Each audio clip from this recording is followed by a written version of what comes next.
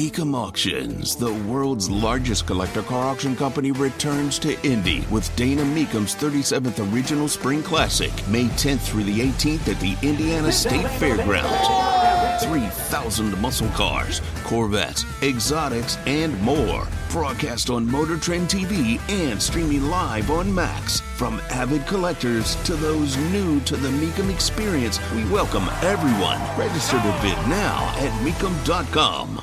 It's a fascinating turn over there at MSNBC. When you see people who were these high-profile Republicans hating the party, everybody's a Nazi. Did they do it for the money or did they do it for belief? I'm willing to believe that some of them did it actually for belief. Tony Katz, 93 WIBC, good morning. And I say this because I get accused all the time, oh, you're just saying this stuff because you get paid. You have to say it. I mean, it's a real, true ugliness when people do those kinds of things and they act like they know things when, of course, they don't. They don't know anything.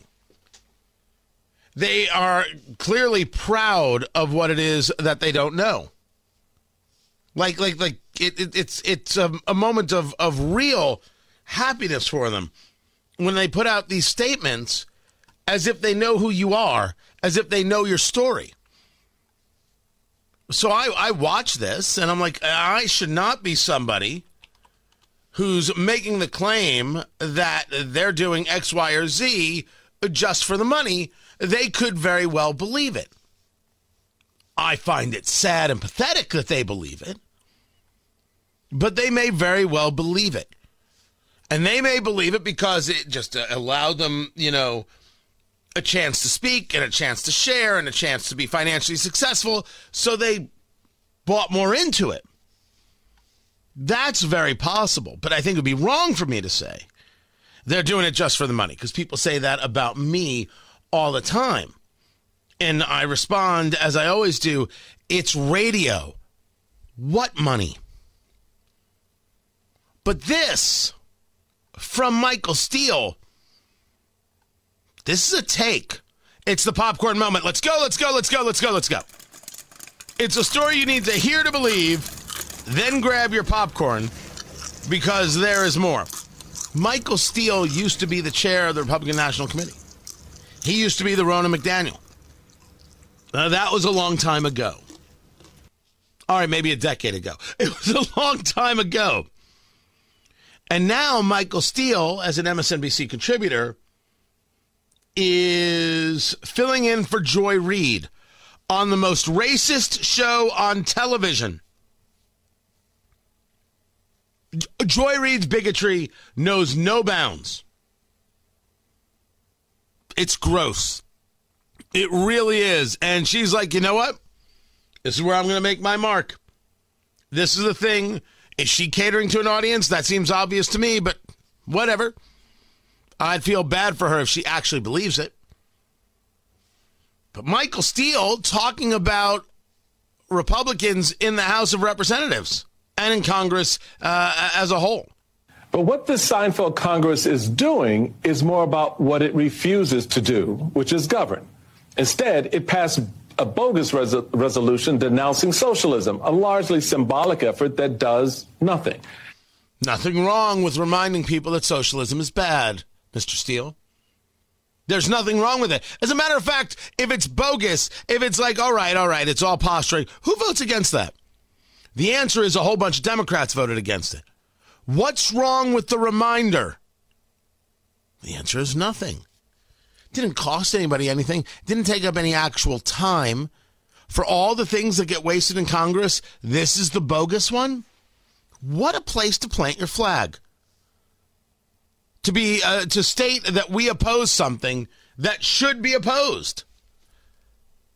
But Michael Steele, who is speaking in the backdrop of Ilhan Omar being removed from the House Foreign Affairs Committee by a vote, he's not done. Never mind that many conservatives were more than happy to accept taxpayer-funded PPP loans the first year of the pandemic. But I digress.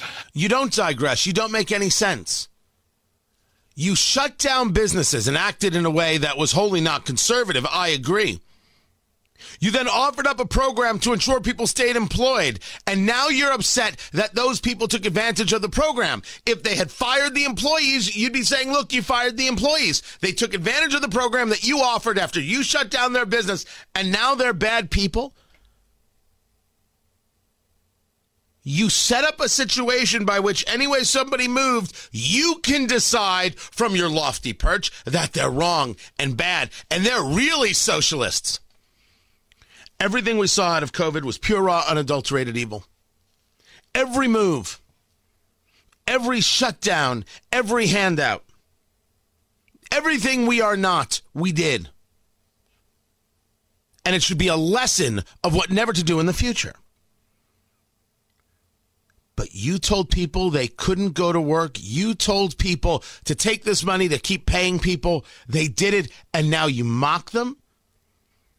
I can't describe to you what kind of ugly person does this, except to call them Michael Steele. So let's pause for a moment and call this out for what it really is. Boogeyman politics, a distraction, a narrative to justify their insurrectionist crimes, an embrace of white nationalism.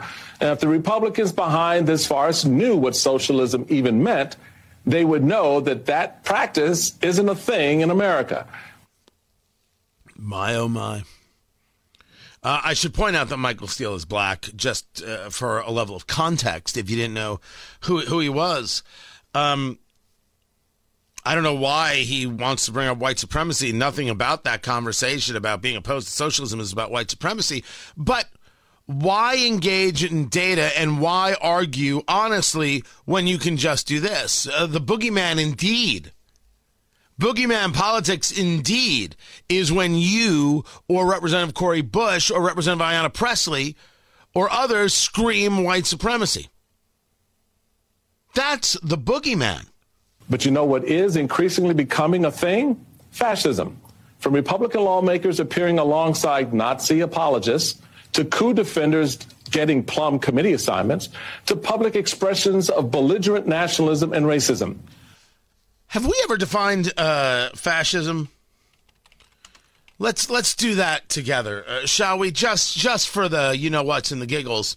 A system of government marked by centralization of authority under a dictator, a capitalist economy subject to stringent government controls, violent suppression of the opposition, and typically a policy of belligerent nationalism and racism.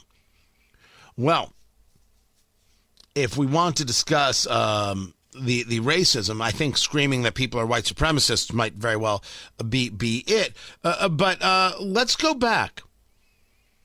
A government marked by centralization of authority under a dictator. Capitalist economy subject to stringent government controls. Violent suppression of the opposition.